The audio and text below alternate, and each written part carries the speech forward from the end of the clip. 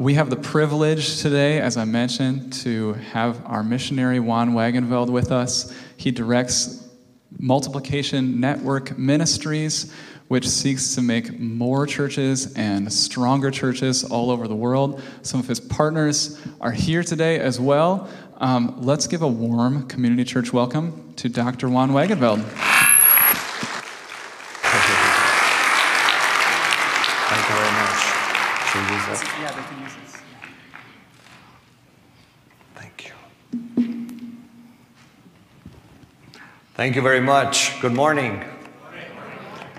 I get to come here maybe once or twice a year to say thank you, but this time the date happened to coincide with our staff conference up in Camp Geneva by the Big Lake, Michigan, in Holland, Michigan. And so it happens that as they're on their way back home from Chicago Airport, I have part of the Ecuadorian team with me this morning. And so praise the Lord that they can come and share directly a story from Ecuador. So I want to invite our brother Rommel and our brother Beto Morales. One works with the Director of Communication.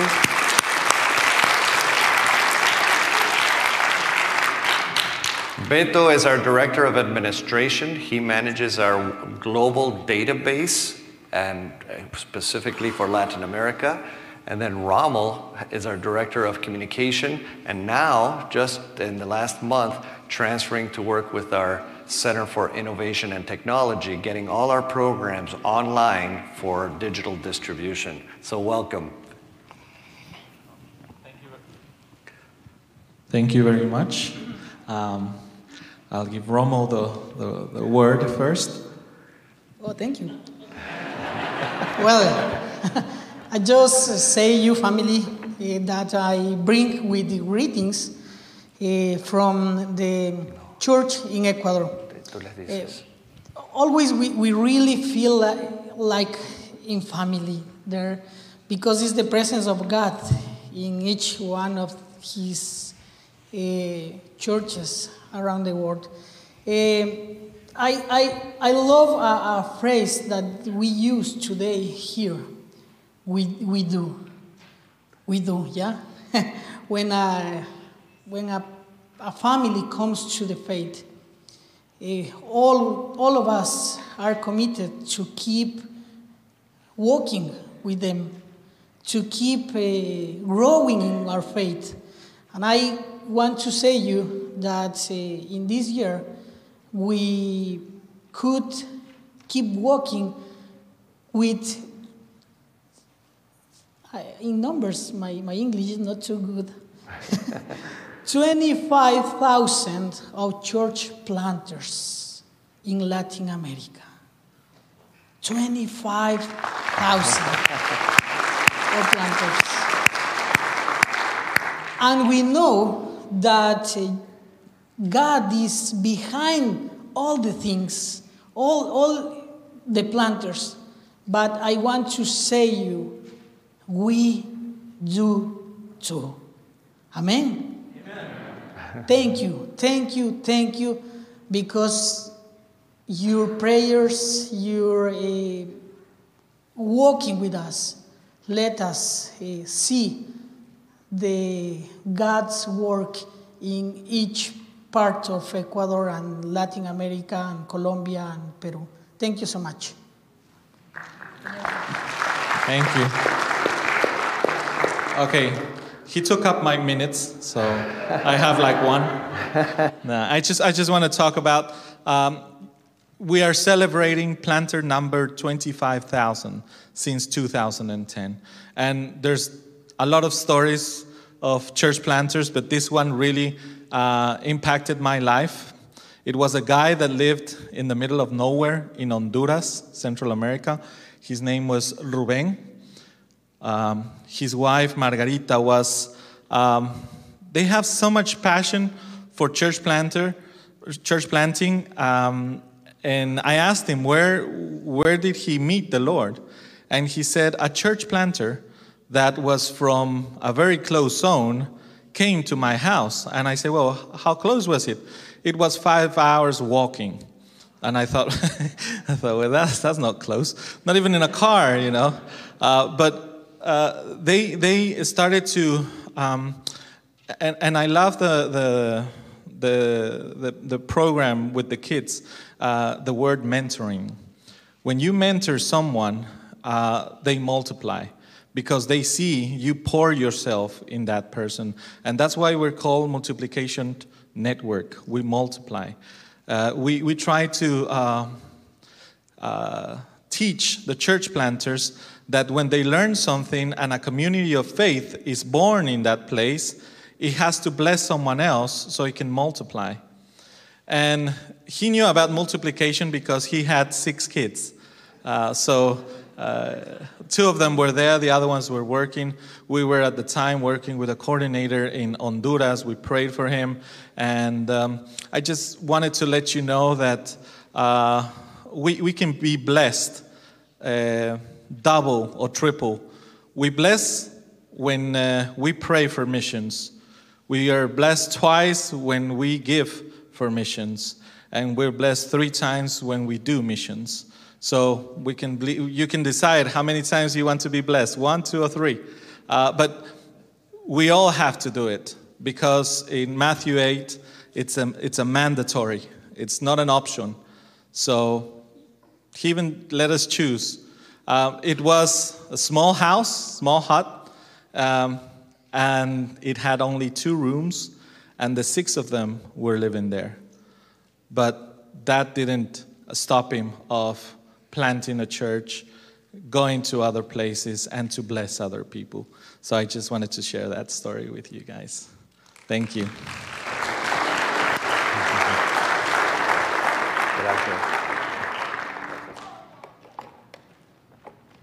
Thank you, Rommel. Thank you, Beto. And thank you, congregation gathered here in Roselawn, for your support of the Multiplication Network, of Angela and myself as your missionaries. It is a pleasure to come back and report that just what they were saying is that just last week, we have been counting our metrics since 2010, and they just passed the church planter number 25,000. That's 25,000 congregations. It's amazing. Yeah.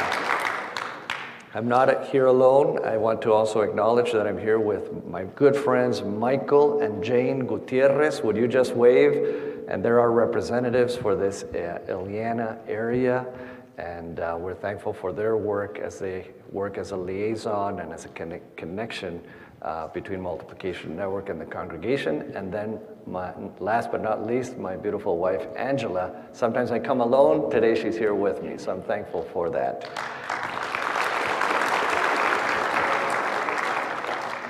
Let's pray now as we get into the Word so that the Lord will illuminate the Scriptures for us today. Father, Son, and Holy Spirit, as we preach your Word, may your words come through me to the congregation. Speak to all of us through your Holy Spirit. Open up our minds, open up our hearts to receive that which you want to speak to us today. For we pray it in the name of Jesus. Amen. I've got good news and bad news. A little bit of an echo today. The good news is that I'm preaching on only one verse. You guys are already laughing about the bad news. The bad news is that from that one verse, you could try to preach 5 different sermons because it is so rich. And the bad news is that my Latin American friends are here, and they say in Latin America that the Holy Spirit only begins to speak at minute 45.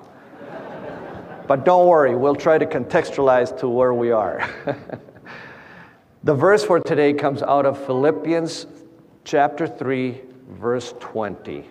And it is so short that it's easy to memorize. Philippians 3:20 is where the Apostle Paul, who's writing to the church in Philippi, says to them, "But our citizenship is in heaven, from where we also eagerly await for a Savior, the Lord Jesus Christ." I would like to talk today about that one sentence that Paul writes the church in Philippi when he says, "But our citizenship is in heaven." Usually when we preach from the Word of God, we'd like to know a little bit about the context, the historical context, and the literary context.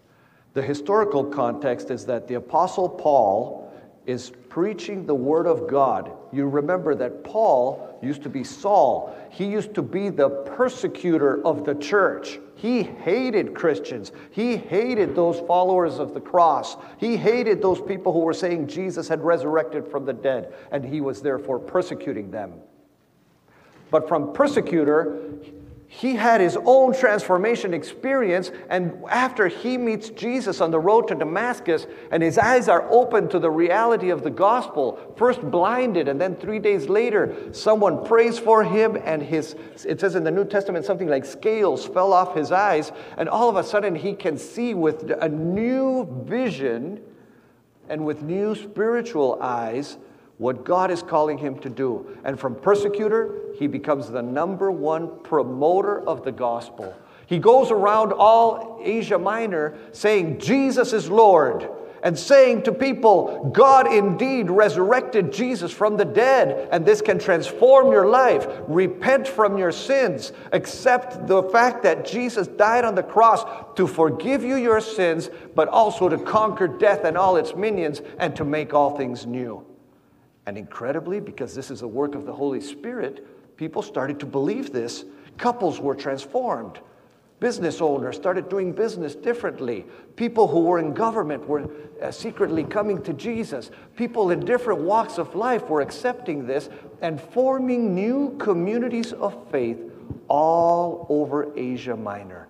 Paul was doing a church planting strategy in good places so that the gospel would spread throughout the region. And he would go around strengthening those churches. Now here is something that when I heard this for the first time, I was amazed. And maybe for some of you, you're hearing it today for the first time. Paul had the Old Testament. He had the scriptures. He knew them quite well as he came from the Jewish tradition and had been well educated in those things. But he didn't have the New Testament. He starts planting churches based on the historical reality of Jesus Christ, his life, his teachings, his crucifixion, and his resurrection. And based on that, he goes around saying, Jesus is Lord. And these communities are popping up all over the place.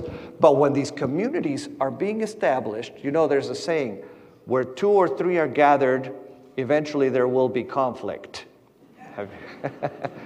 I know that doesn't happen here, but in most places around the world, that's how it works. So Paul has to start writing, inspired by the Holy Spirit, some letters to the church in Rome to tell them how it should be. We call it Romans. He writes to the church in Ephesus. We call it Ephesians. He writes to the church in Philippi. We call it Philippians. The New Testament itself is coming forth to us as the inspired Word of God from a church planting context. It is as the church goes forth, taking the good news of Jesus, that is, communities of faith are being established, and then the New Testament is written so that we would have the Word of God. Mission and the Word go together. Now, that's a little bit of the historical context of the author of the letter, who is the Apostle Paul. Who is he writing to? The literary context and the historical context tells us that there was a small community of faith that most scholars agree that it was probably his favorite church. You're not supposed to have favorites, but it seems that this letter is so full of joy. There's so many verses there that Christians love to this day out of the book of Philippians, that it seems like even though he's in prison when he's writing, at the end of his life, he's writing with such joy and good memories of his time in the city of Philippi. What do we know about this city? Well, we know that it's in what was then called Macedonia, which is modern-day Greece. And this city had been founded by the father of Alexander the Great. His name was Philip II, or Philip of Macedon. He founded that city there, he had conquered it, and he gave it his name. And that's why from King Philippi, and that's where we get the letter of Philippians. But it's really most famous because one of the biggest civil wars that ever happened took place. And in history, there had never been so many men on the battlefield during the civil war of the Roman Republic. You see, these two guys, Brutus and Cassius, had killed Julius Caesar, and they took part of the army. But there were two other ones that were going to fight against them. So a civil war among the Roman citizenry and among the Roman soldiers was taking place. And Antony and Octavian defeat the army of Brutus and Cassius, and this big battle happened just outside of the city of Philippi. Octavian, who then becomes the emperor and the new Caesar of the Roman Empire, which would last for over 1,000 years, he then gives the city of Philippi special status because that's where they won the battle. And the name of that status is called in history Ius Italicum. Ius Italicum means that this place, even though it's way in Macedonia and in Greece, is as if it were part of the imperial city in Italy, just like the city of Rome. And so the people in Philippi were proud because they had Roman citizenship privileges. And this was a source of pride. It's very important for the context of this one verse when we're going to say something about citizenship that you understand that the people at Philippi were proud because the battle had happened there and they had Ius Italicum, which is a little piece of Italy over there in Macedonia. So now, here's your homework, and if there are any here that are the note-taking type, otherwise just make a mental note of it. In your devotionals this week, I would really recommend just take one morning or one evening to read Acts chapter 16. Because to understand anything out of Philippians, you need to know Acts chapter 16 to make sense of it. And so we're going to go there now, and I'm going to tell you the story of 3 incredible encounters that happened in the city of Philippi. You see, Paul was with a band of brothers going. They were evangelists and missionaries, planting churches all over Asia Minor. And at one point, they tried to go into the province of Asia. And the text says, the Spirit of Jesus did not let them go into that province. Twice it mentions that he tried to make an attempt, but they were impeded by God himself from going in that direction. Maybe some of you have had that experience in your own life where you try something and it seems like God just puts a barrier and is steering you to go in a different direction. That certainly has happened to me. One of the nights where he has a vision, when he has been impeded from going into the province of Asia, he has a vision. And in that dream, he sees a Macedonian man, what we today call the Macedonian call. And the man says, "Hey, come over to Macedonia and help us." He confers in the morning about his dream with others. It's always good when you have a dream so that you don't think you're going crazy, that you share with your friends so they can tell you, was it that you had too much spaghetti the night before, or is it something that's from the Lord? He shares with the others, and it says in the text that it seemed that the Lord had spoken to them. It was time to cross the Aegean Sea and go from Asia into Europe. Brothers and sisters in the Lord, and those who are listening today, the amazing thing here is that from what we know from the book that we love, this is the first church that Paul is going to plant on European soil. We have brothers and sisters here today who help plant churches in Colombia and Ecuador and in the highlands of Peru and in Argentina and Panama and Costa Rica. These guys are influencing through that. Now we're going back in the text to when the first church that Paul planted was on European soil. And I want to tell you about the first 3 people who accept his message. There was no synagogue in Philippi. For that, you needed 10 Jewish families at least, and they did not even have that number. There were just some God-fearers there, and they would meet by a river to pray. No synagogue.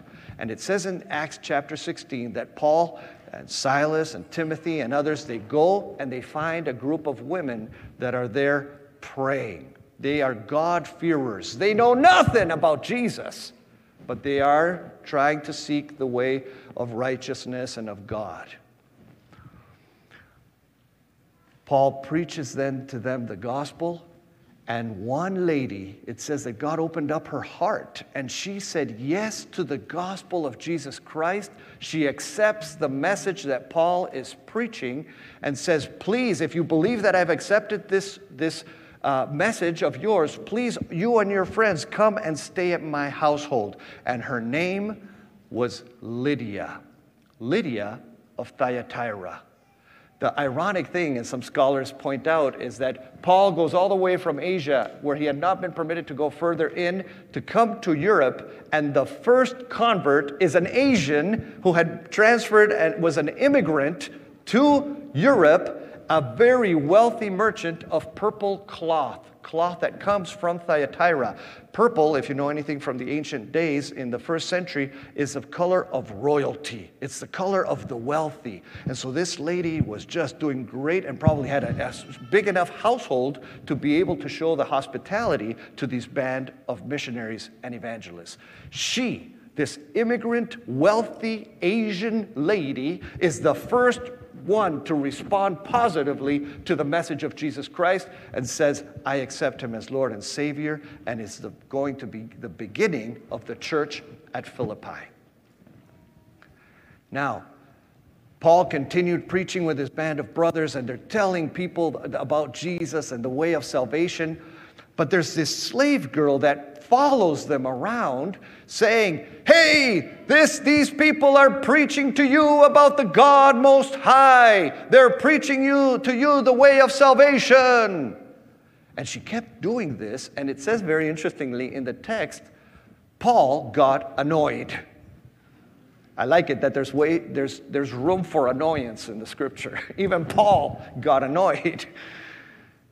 And he turns around at one of those times when she was saying this stuff, and even though it was a true statement, he turns around and he says to the evil spirit that was in her, I command you to come out of her in the name of Jesus Christ. And the spirit left. Now here's the part you need to know. What was that evil spirit that was in this slave girl? It was a spirit of divination, what today we would call like a fortune teller or a clairvoyant. This was a slave girl that was being used so that people would pay money, and she had evil spirits, demonic spirits, that allowed her that gift, if you want to call it that, of telling people what would happen to them in their future. And people would pay the owners a lot of money. This girl was used and abused with that evil spirit. She, I can't imagine, experienced the freedom that only Jesus Christ can give to someone who is oppressed psychologically, oppressed socially, and oppressed spiritually. She is released from that bondage in the name of Jesus Christ. So here you have a wealthy woman that sells purple cloth, an Asian immigrant who accepts Jesus as Lord and Savior and shows hospitality to the band of brothers. And then you have this slave girl who was a fortune teller who also responds to the gospel and is liberated in the name of Jesus. But here's the tension of the story. Because that evil spirit had departed from her, she no longer could tell the future. And the owners realized that their source of income was gone. You want to tick someone off? Mess with their income. Mess with their source of money to do stuff and buy stuff and get stuff. These guys were so mad that they dragged Paul and Silas. Remember, please read that in Acts chapter 16. They dragged them into the city of Philippi, because apparently they had been in the outskirts. They bring him into the town, and they take rods, and they just smack him until they're bleeding. and they hurt them bad, and they complained to the magistrates. These guys are from somewhere else, preaching customs here that we don't believe in. They're trying to change our way of life. Put them in prison. And so that's what they do. The magistrates take Paul and Silas and put them, and it says in the text, not only did they put them in the prison, they put them in the innermost chamber without any trial or anything. It says in the text that Paul and Silas are singing songs. It's about midnight. And even though they're bleeding and in bad shape from having gotten that whipping, they are singing songs of praise to the Lord. And in the New Testament text there it says, and the others were listening. In the middle of suffering, they are praising God, and the others are listening. God, who has his ways and who's the maker of heaven and earth, sends an earthquake at that time. And it says in the text that the land shook. The doors of the prison were opened. The shackles were loosened. And now the prisoners could have escaped. The Roman jailer, the Philippian jailer, he comes out, and scholars think that it was almost for sure a retired Roman soldier. Because of that battle and different things that were happening in terms of the systems of the geography of the day, lots of families that were of the Roman army would come and settle in the town of Philippi. So they think it was a retired Roman soldier who was now the jailer of the town. He sees that this is happening. The doors are open and the prisoners are going to escape. And there's one thing in Roman society that you cannot accept. You cannot lose honor. To have them escape surely meant his life. And rather than have his honor be lost and have others kill him because of that, he took out his sword, it says in the text, and he was about to commit suicide so as to not lose his honor and do it himself. But Paul and Silas say, wait! Don't kill yourself. All the prisoners are here. We are here. Do not harm yourself.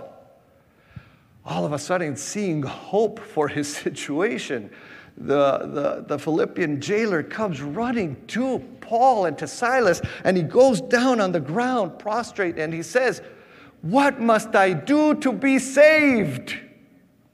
Might there be people around the world that are still asking in their situation, what must I do to be saved? And Paul says to him a very simple message. Believe on the Lord Jesus Christ, and you and your household shall be saved. It says that the man was accepting the message and was full of joy. The Roman jailer, a law and order type guy, tough, he just bent the knee to the Lord Jesus Christ and becomes the third convert in this story. So let's review these three encounters one more time. First, you have Lydia of Thyatira, an Asian immigrant, wealthy woman, big household, showing hospitality. She's the first one to accept Jesus. Someone very different from her, a slave girl used and abused with a spirit of divination.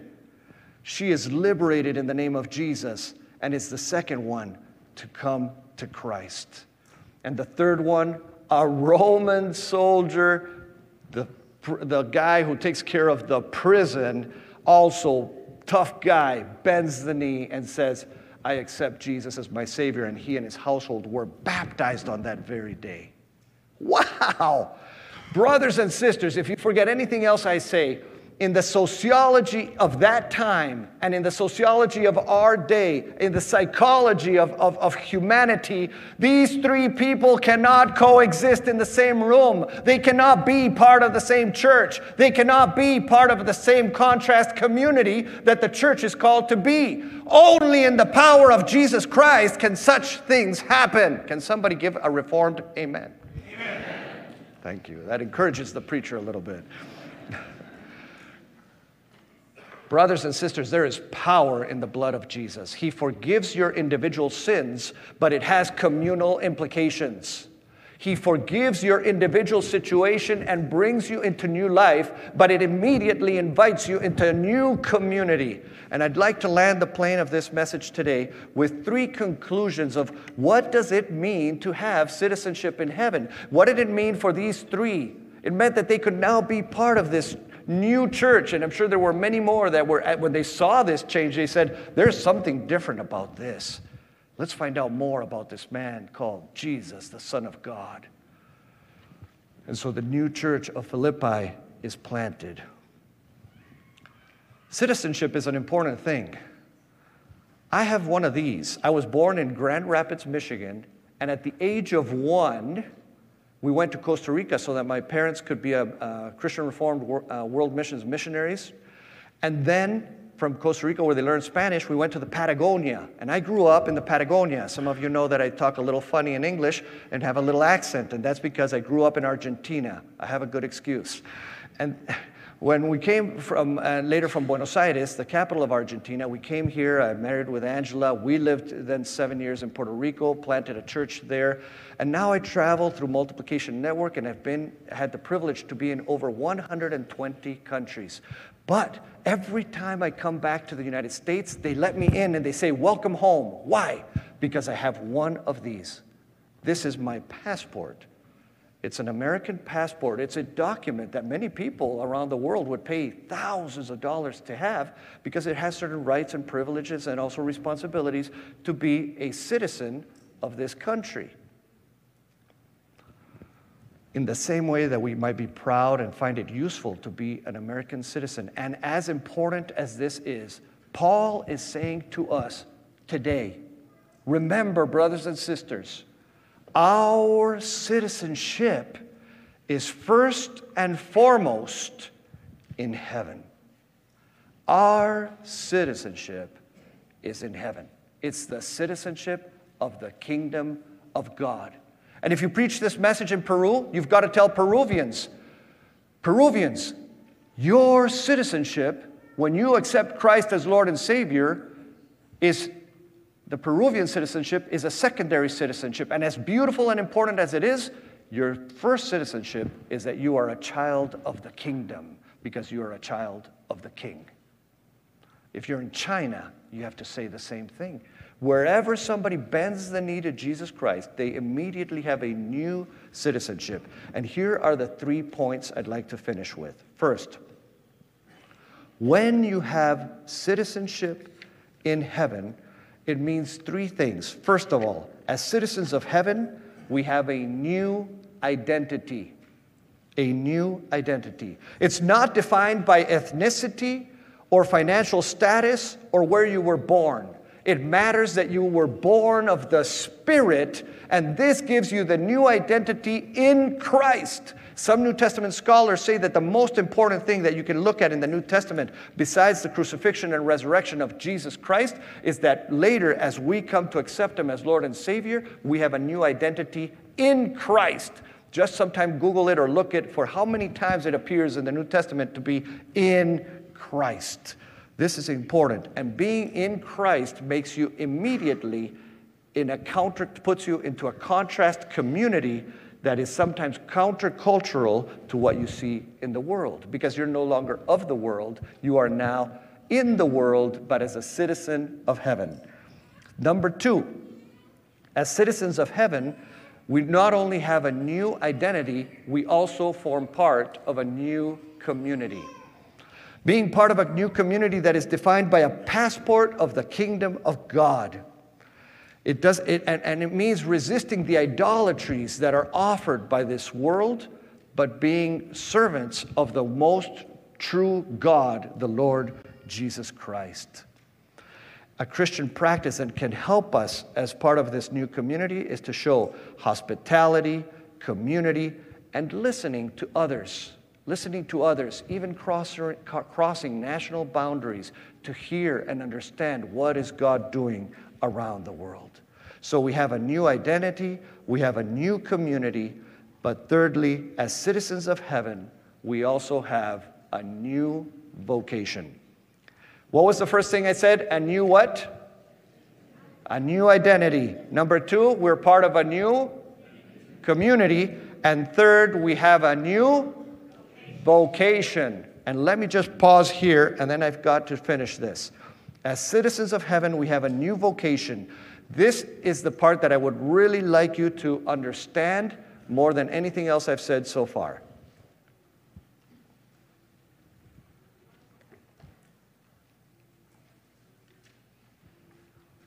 The risk and the temptation of this passage is to think that this is an invitation to escapism. And it's a different E that we're being invited to. The Christian life and being a citizen of heaven is not permission for escapism. It's a different E, the E of engaging. This world belongs to God. If we leave it to the devil, we're giving glory to the devil. The creator of heaven and earth is God himself, and he will not share his glory with anyone. He won't share it with the devil, he won't share it with you, and he won't share it with me. His glory is his glory, and we live to make him famous. We live to serve him. The amazing thing is that the one that has all the glory came to earth in the shape of a man and became one of us, the Lord Jesus Christ. This is what the miracle that we call the miracle of the incarnation. He became one of us, identified out of love with us. And in the same way, when we accept Jesus, we are given the Holy Spirit and encouraged and commanded to go into the world in our vocation of reclaiming the world for Christ. Brothers and sisters, your citizenship for heaven does not begin when you die as, oh, now I get to go to heaven. The Christian life, and some of you are going to say, whoa, what's this guy saying? But this is solid, orthodox, biblical teaching. Scholars agree that the life is not about going to heaven. You are a citizen of heaven already now. Do they need more faith, hope, and love in heaven? They've got plenty of faith, hope, and love. Where do we need more faith, hope, and love? Here on earth. That's why you're here. Don't be in a hurry to go to heaven. Be in a hurry for the Lord to come back. You see, we're in a hurry to go up. The good news of the gospel is that Jesus came down. And we are to announce that Jesus came down and the King is coming back. We live between the first coming and the second coming. It's a very uncomfortable time to live. Lots of political polarities and a lot of, do we do this, do we do that, should we here? And sometimes we fall into the A, B that the world offers us, and we forget that we're the people of the third way. We're the people that listen to the other and do things that what might be uncomfortable to us for the sake of love. Because God first loved us, we can now love him and love others. And this is an invitation to be part of showing the world this new identity, this new community, a contrast community. And also a new vocation, not to escape the world, but to engage it with faith, hope, and love as we reclaim it for Christ, its rightful owner. Brothers and sisters, our citizenship is in heaven, and from there we eagerly await for a Savior, the Lord Jesus Christ. In the name of the Father, and the Son, and the Holy Spirit, we all say, Amen. Amen. God bless you, congregation. Let us pray. Father, Son, and Holy Spirit, we pray that the time might be short, that you might come soon. We need you. Come soon, Lord Jesus. Maranatha, come soon, Lord Jesus. Thank you for making us citizens of heaven.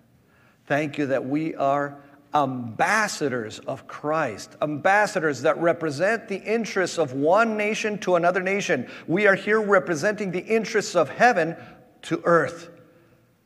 And we know that your apostle Paul, the church planter par excellence, taught us that we are ambassadors of Christ. Our homes are embassies of the kingdom. Our businesses are embassies of the kingdom. The sports grounds are embassies of the kingdom. The schools are embassies of the kingdom. Kids Hope USA is an ambassador for children. Multiplication Network for church planters. Help us, Lord Jesus, to live into the new identity, the new community, and the new vocation that you have given us as citizens of heaven. For we pray it in the name of Jesus. Amen. Amen. Well, we want to respond through song, but before we do that, let's take a moment to pray over Juan and Angela and their team. So if you would join me in prayer again, and you can stay where you're seated, but maybe just extend a hand toward this crowd up here as we pray over them. Lord God, thank you for a powerful message from your word today. Thank you for placing us in this global family and for giving us a new vocation. God, we pray over Juan and Angela. We pray over Beto and Rommel. We pray over Michael and all their families, their children, in this calling that you have given them. God, we pray for continued zeal and passion for them. God, we pray for protection over them and their families. We pray for good accountability in their lives. Lord, for a strong connection personally, each of them, with you. God, thank you for the way that you truly have brought multiplication through the Multiplication Network, and we pray that you would keep it up. God, not for their glory, not to put their name on the map, God, but to put your name on the map, God, to set up all these different churches in all kinds of places. Thank you for that number of 25,000 church planters that they have had the privilege of working with. Bless those planters as well, God. Thank you for including us in this awesome global work that you are up to. In Jesus' name, amen.